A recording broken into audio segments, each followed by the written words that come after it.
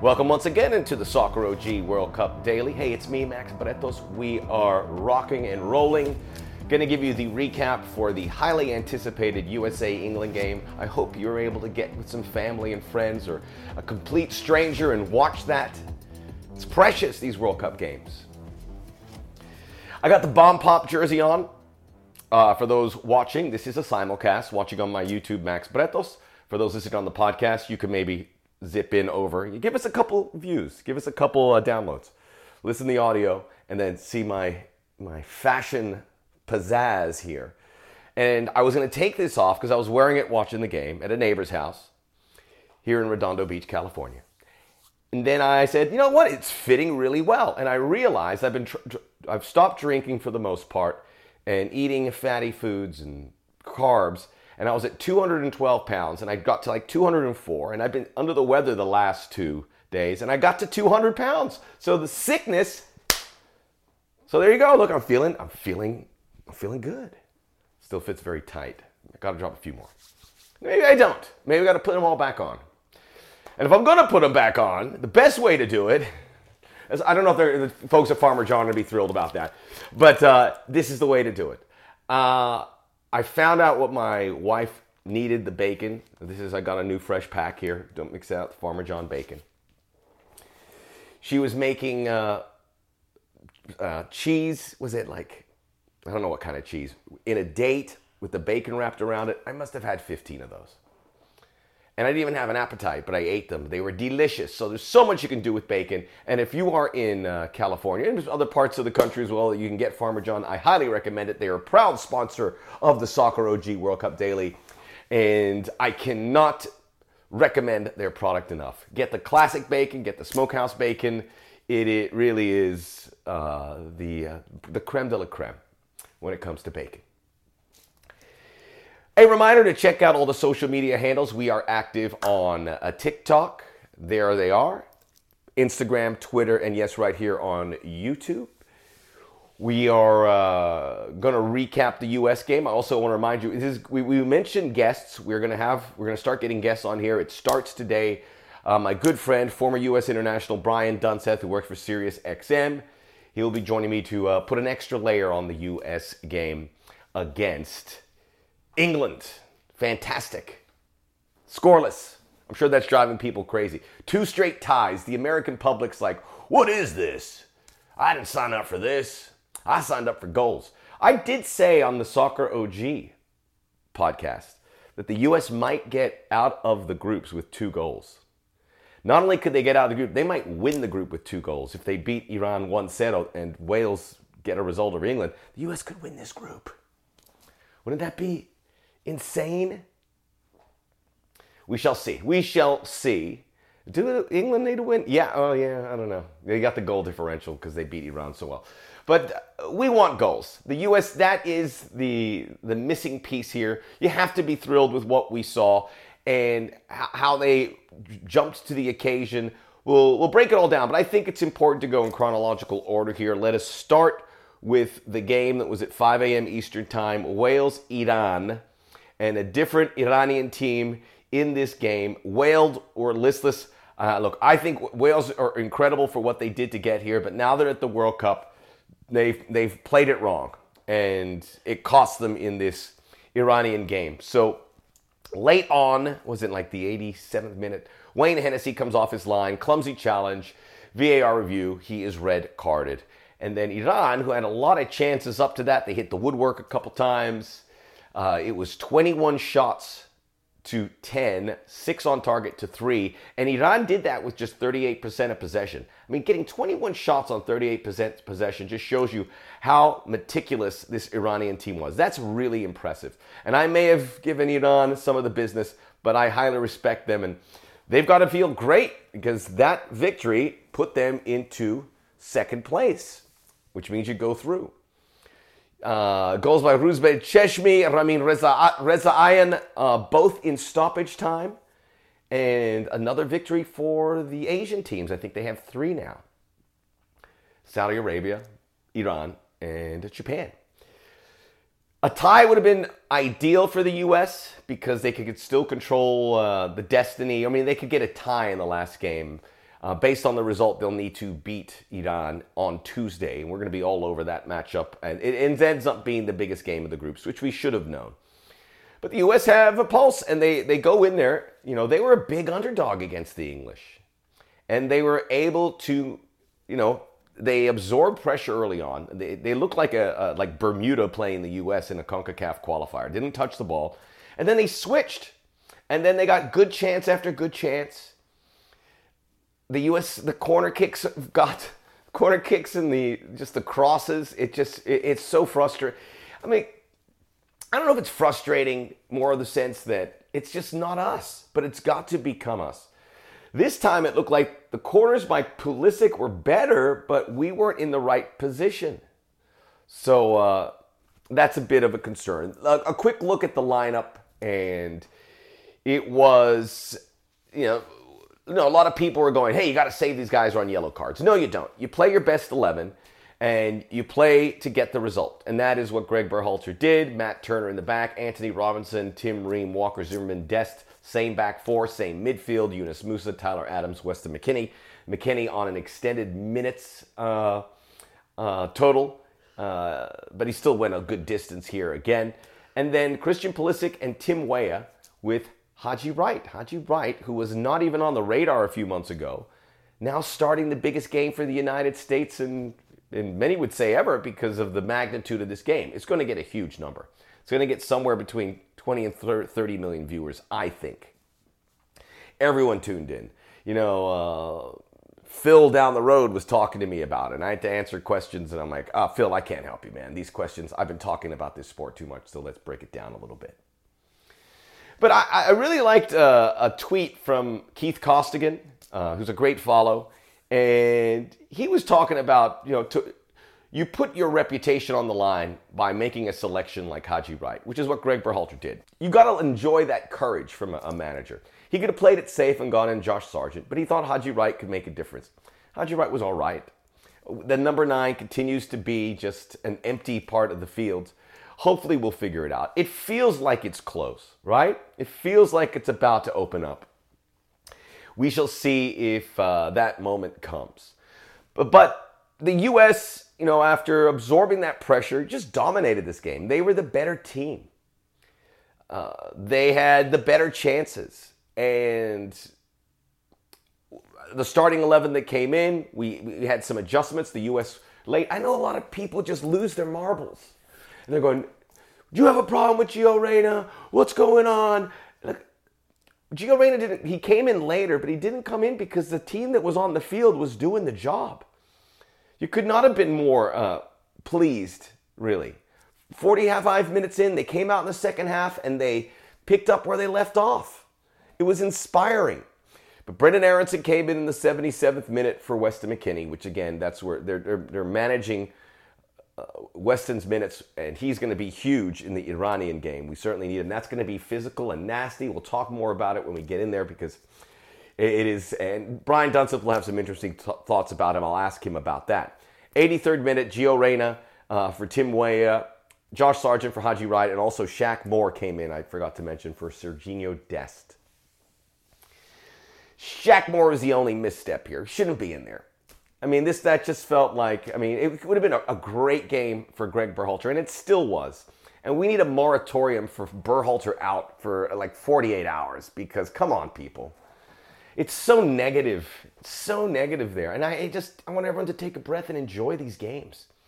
If there's something egregious, we can talk about it after. But doing it now is counterproductive. Enjoy the games. Enjoy what these players are doing for all of us, bringing this joy. And hopefully the ride continues beyond Tuesday. There's a good chance that it will based on how they played here. But relax on Berhalter. He did it right. I thought that was an 11 that would please most people. Gio Reyna's not in there. Maybe they're withholding information. But now he's gotten some minutes. And with Christian Pulisic having gone 2 full games, Gio Reyna's role becomes a lot bigger, in my estimation. But you have to be pleased about how Matt Turner did. He was playing out of the back, made very safe saves. The back line was excellent. I know everyone wants to jump on Walker Zimmerman for a late bad pass, but he was excellent. The back four just were very good collectively. It wasn't perfect, but man, you can't complain about this. This is England. People watch this game all over the world. They're going to respect this U.S. team because this is a big shock result. This is not supposed to happen. England was supposed to win this comfortably. I thought England was going to win. The possibility of England running away with it is not far-fetched. That is great news on that front. The U.S. is going to gain fans globally because of the way they play. It's fun to watch, even though they can't score goals. But you get the feeling the goals are just going to come out. It's going to be hard against Iran, who are going to be very defensive, but you figure everything's going to come out here in the wash. But Berhalter, after the game, said, I want to see goals on set pieces. Danny Higginbotham, been a guest on this podcast. Massive. Maguire has been England's best player today by a distance. That's pretty impressive. And Harry Maguire was very good. The reason he was the best player, because Bukayo Saka and Jude Bellingham were nowhere to be seen. Disappeared. A little bit from Mason Mount, a little bit from Harry Kane. Raheem Sterling disappeared. The U.S. did that. We should be inspired. Got to get goals, and we got to get out of the group. And things will certainly get better here for the United States. But take a deep breath, and we'll circle back. I feel much better about their chances now. Obviously, they almost got the help from the Welsh earlier, but it did slip away. I'm going to rip through quickly some of the other games. There was a really good performance in the big picture of it. We talked about the Wales-Iran game. Don't want to dwell on Senegal-Qatar too much. This is it for Qatar. I mean, Senegal didn't really kick it into a higher gear. And they were able to get the 3 points, keep themselves alive in that group with the Netherlands and Ecuador. The Qataris, who have waited 12 years for this, I'm pretty shocked how they're not that enthusiastic in these games. People were leaving early. There were empty seats. Why? How? How does this happen? Why is there more enthusiastic fan groups than the Qataris?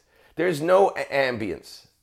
And I feel bad for these players because the World Cup is never coming back to Qatar. Maybe a long time before it comes out to the Middle East. But this is it. And all these incredible stadiums, and they are spectacular. All of the infrastructure, all that happened. Obviously all the stuff off the field, which is a huge ordeal. And for having these games, those 3 games are precious. And I just don't feel that the Qataris have hung on to it as they should. They should be, it's just like back to normal. Am I overreacting with that? I don't want to dwell too much on that. I do want to dwell on the Netherlands and Ecuador because everyone thought Netherlands was going to be the team to beat there. But what we saw on Friday is Ecuador is considerably better than the Netherlands. They kicked the Dutch tail, and it was inspiring to see that. Enner Valencia gets his 3rd goal, and there was a play late in the game, 82nd minute. Ball was out of his reach. He goes on a 40-yard sprint to catch it up. The fitness level of this Ecuadorian team is amazing. And sometimes there's a perception that the South American teams don't have that level. But they ran the Dutch into the ground, outshot them, out-executed them. They looked technically gifted in every way. Ecuador is better than the Netherlands. I can say that with conviction. That's how impressive they were. And they should win this group. They'll play Senegal next. Senegal has a shot. Senegal's talented enough to beat Ecuador. But Ecuador should win this group. And I hope the Qataris manage a better effort against the Dutch, who look very, very one-dimensional. Cody Gakpo from PSV scored the goal early on. And he is becoming a big star. He's had 2 very well-taken goals. That's a good bright spot. But Memphis Depay came in. I didn't even see him. I forgot he came in. So the Dutch are not there yet. The Dutch are not there yet. They didn't look all that great in the first game, to be honest, either, against Senegal. Ecuador is a great story. One of the youngest teams here. They are fearless, and they are fit, and they run teams out. This is a team that should win the group, and I know I'm jinxing them here, and probably make a quarterfinal or better. It's all part of a surprising day, another surprising day at the World Cup. England setback, the Dutch setback. The round of 16 and the quarterfinals are going to look much different than your typical World Cup. I think we know that now. and Ecuador's been inspiring, and so many more have been as well. We'll have plenty of time to talk about the U.S. We're going to take a quick break. We will come back with a relatively brief look ahead of Saturday's game, including two massive ones: Argentina, Mexico, France, Denmark, and Brian Dunseth will join us a little bit later on. The Soccer OG World Cup Daily.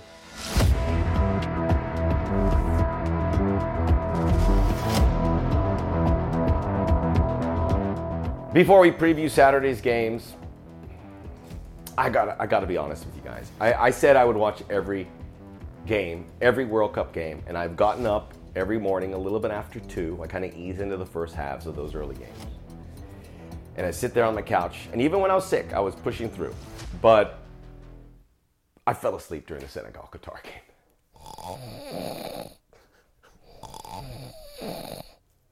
I've let you down. I promise this. It felt good, though. It felt good. I mean, it was like good, deep slumber from that first half. And I woke up, I was like, 60th minute. And I tried to watch the first half again. I go, what are you doing? My wife's looking at me. Are you a lunatic? I mean, Senegal, Qatar. Woo! Yee! Let's look at the menu for Saturday. Tunisia, Australia is the early game. Poland, Saudi Arabia. I didn't mention that as a big game. It's huge. It's huge. Might be for a top spot in the group. France, Denmark at 8 a.m. Pacific time. I'm sorry, I'm going through my perspective and my lens. And 11 a.m. Argentina, Mexico. Quick thought about Tunisia, Australia. The North African teams have a really good opportunity here. Tunisia and Morocco to keep the momentum going. Tunisia probably should have gotten something more against Denmark. The Eagles of Carthage have some exciting players along that team. By the way, an interesting story. Tunisian flags have been all over Doha over the past week. An estimated 55,000 expats live in Qatar. So that's why you see this great Tunisian effect. There was an article in Australian press saying how Australia were going to get the 3 points against Tunisia. Very disrespectful, and that is bulletin board material. But this Tunisia team is worth taking a peek for. I think that'll be a good game to see if Tunisia can, in fact, steal a spot in this group, maybe at the expense of the Danes.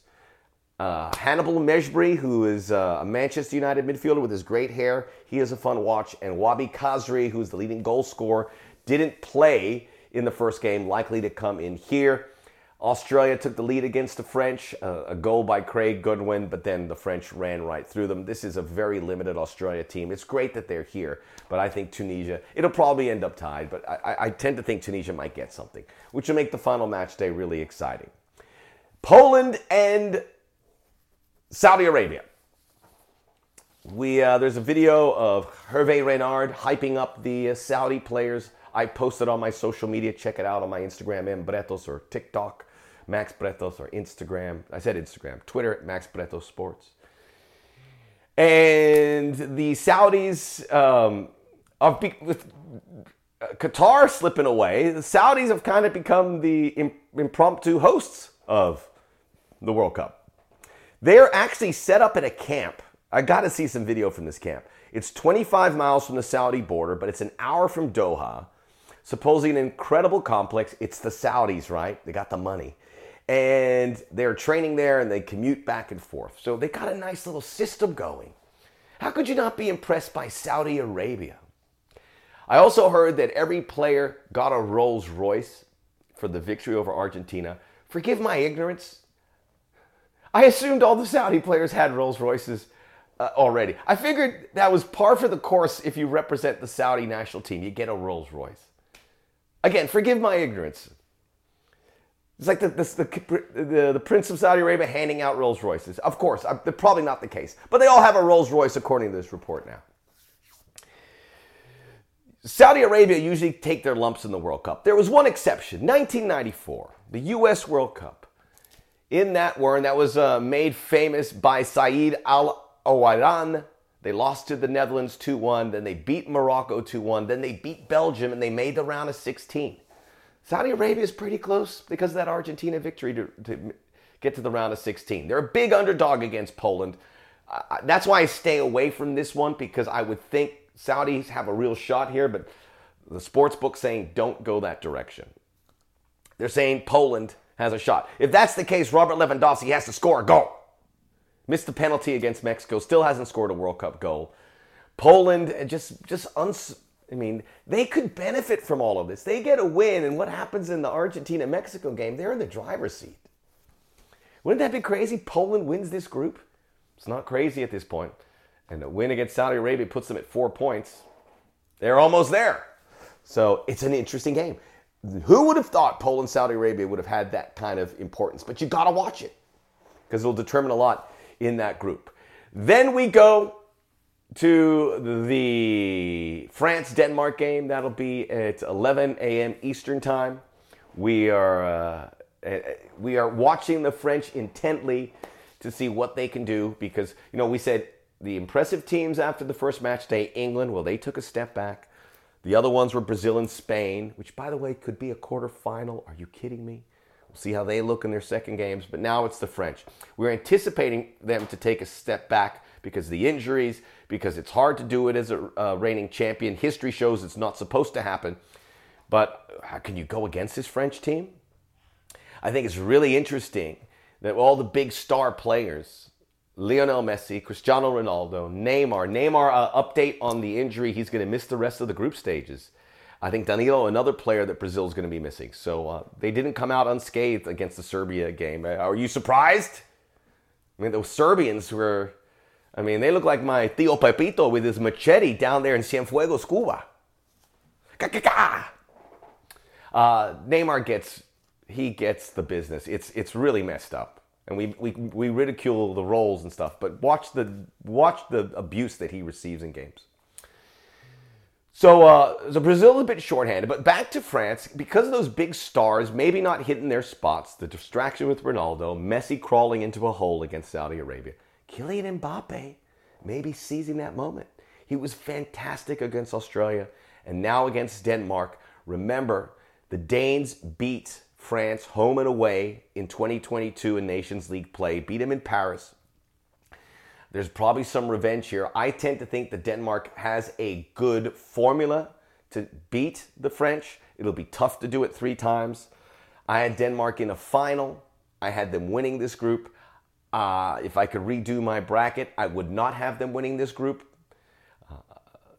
It's just hard to see them beating this French team when you add the fact that Thomas Delaney's out and he is they're not very deep, the Danes.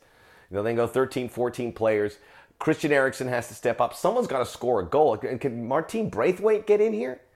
It wasn't that they didn't score a goal against Tunisia. They didn't get chances. It was one of the better. When you think of the disappointing performances in the first round, Argentina is obviously at the top of that list. Then Germany, and I would put Denmark right there. It was pretty disappointing.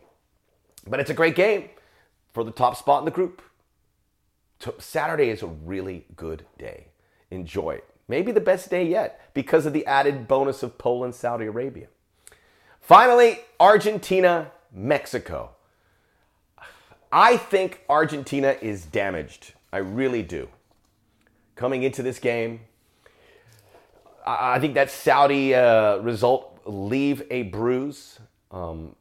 If Argentina could win this group, I will gladly apologize. And I know they went 36 games without defeat, but Fabrizio Romano, the biggest writer really in our business here, and he was saying how a lot of these Argentine players, Leandro Paredes, Angel Di Maria, didn't really have a great stretch of games ahead of the World Cup, and maybe that didn't prepare them the right way for this. Lionel Messi was great for PSG heading to this World Cup.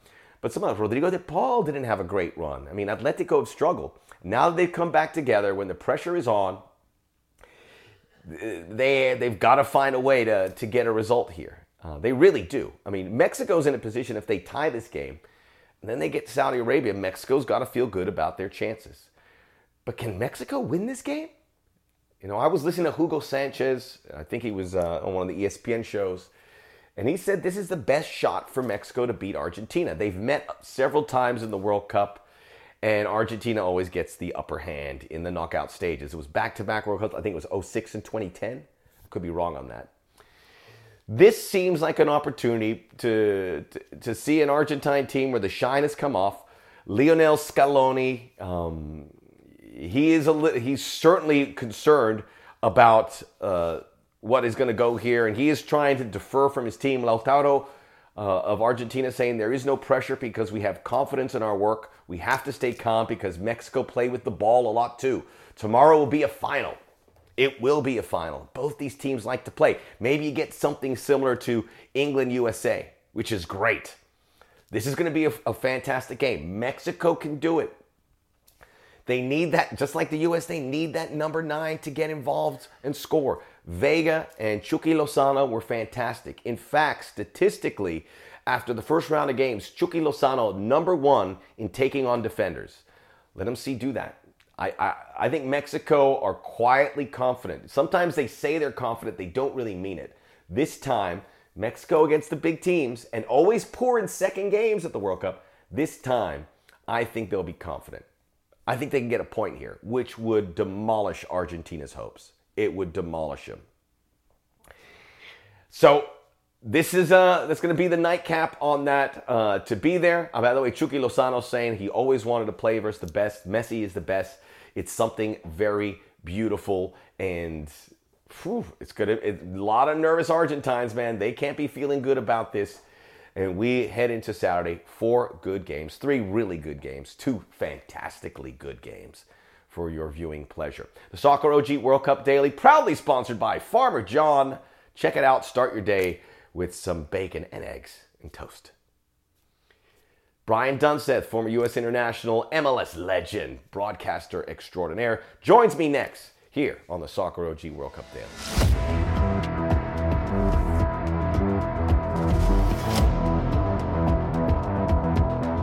We promised a lot of big-name guests here on the World Cup Daily, and we're coming in hard. Brian Dunseth, who did represent the U.S. men's national team. I'm sure you were locked down watching this game. How are you doing? How are you feeling after watching USA England? Yeah, listen, man, I was excited. I was excited. I'm excited about this group. I'm excited to watch this team continue to evolve. I thought we saw guts, determination. We saw technical ability. We saw tactical savviness from Greg Berhalter from the start with adjusting Timothy Weah going higher off the shoulder of Haji Wright. I thought we grew into the game as was going to be expected with kind of the quality of these England players who we wake up really early here in the United States every weekend to watch some of the biggest names and the biggest clubs in England in the Premier League. So, listen, I said this to the guys at SiriusXM. I thought the pressure was on England. Now, it doesn't really make sense, but I'll try to explain why. Because they almost have nothing to gain, right? If they win, they're supposed to win. If they win, why didn't they win more? If they drew, why didn't you win? And if you lost, by God, why didn't at a bare minimum did you draw against those Americans that aren't really that good at soccer? So all of those things, I think, put a little bit more pressure on England. But then again, the England fans will say, yo, all we need to do is get a positive result against Wales and we're through. It doesn't really matter.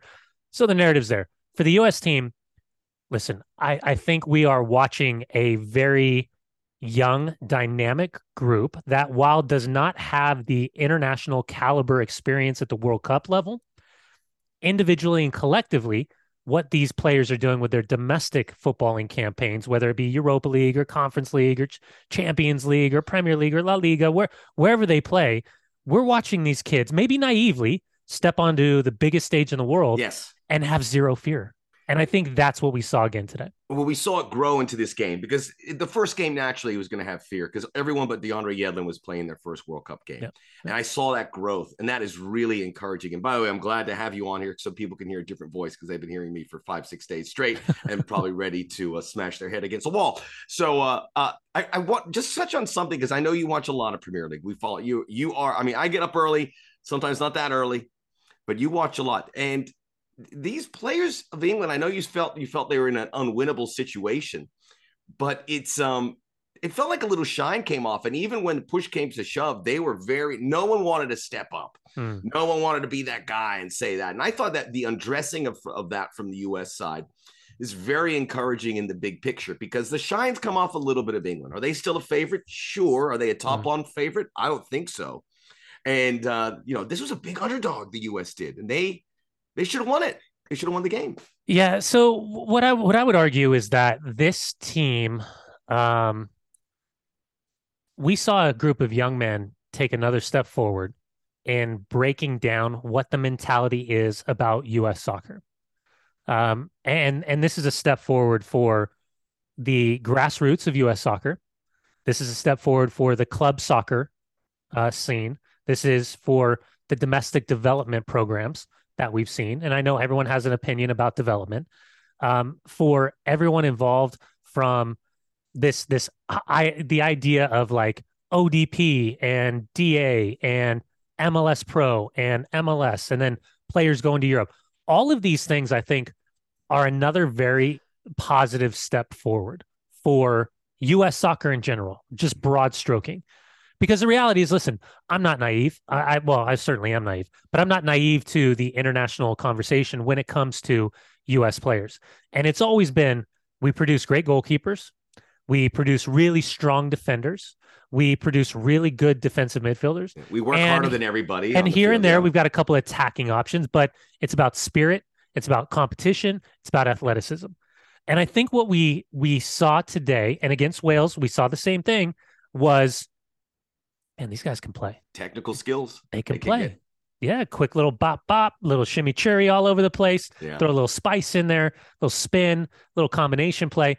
But I come back to my conversation about the biggest need is the continued growth of this group of players to figure out how to score goals. Not just a goal, but to score multiple goals. Yes, because let it all. It doesn't feel like it should be all coming out, and hopefully Iran. But they're expecting a defensive, real defensive posture from Iran because a tie gets them in. They're but so isn't good. It? No. That's what they do best. But it's puzzling because I know the American public that's tuning in going, man, this is good, but where are all the goals? 0-0, 0-0. I'm sorry, that's terrible. This is boring. Stupid soccer. Put it on to Cal UCLA football. That's really exciting. That's a joke. Get the ice skating committees going. Get some cornhole up in here. But it feels like that has to happen. But if they were so close, I mean, this is just an execution thing, and there was a step in the right direction. How do the group stages end here? I mean, we know we have a lot of time, but just your thought if the goals actually come, because that is the missing ingredient. It is. And listen, for those that have paid attention to qualifying and how good Iran were during qualifying, when you add Carlos Queiroz to the mix, listen, I think they sunk themselves against England because they were so excited to prove themselves. And I think it all fell apart from the goalkeeper situation to the defending to this transition play. And they still scored a couple goals against England, right? So you can still tell they have elements, but the game got away from them. I think the moment the first two goals happened, they start stretching, and next thing you know, they were just naive in terms of balancing the match against England. Man, against Wales, I thought they were in total control. Total control. It should have been 4.